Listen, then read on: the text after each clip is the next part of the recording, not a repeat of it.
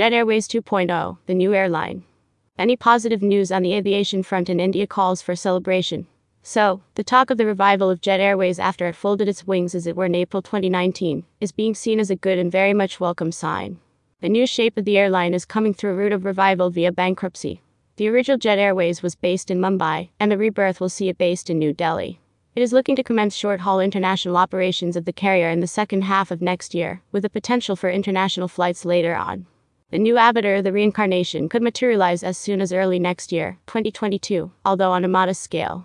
The new shape of the airline is coming through on a different route not right earlier. Jet Airways, once a strong and respected name, will take to the skies through the bankruptcy route of revival. Initially it will be a domestic carrier only, but by late next year, Jet Airways 2.0 may also fly abroad. The new management has not spelled out details of plans for international operations. However, industry sources indicated that the airline could be looking at the Gulf sector for its initial rerun. While the original Jet Airways was based in Mumbai, the rebirth will see it based in New Delhi. It will continue to have a strong and significant presence in Mumbai as well, its earlier base. Murari Lal Jalan.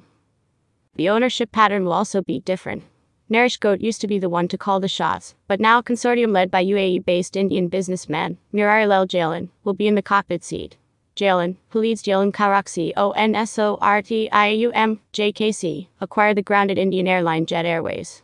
The top executive said the airline is looking to commence short-haul international operations of the carrier in the second half of next year.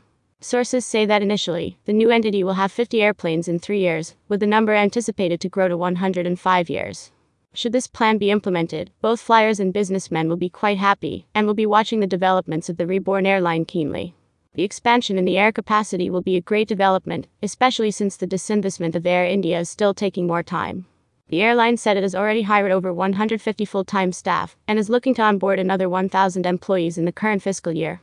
The hiring will be in a phased manner and will be across categories. Number rebuilding interval.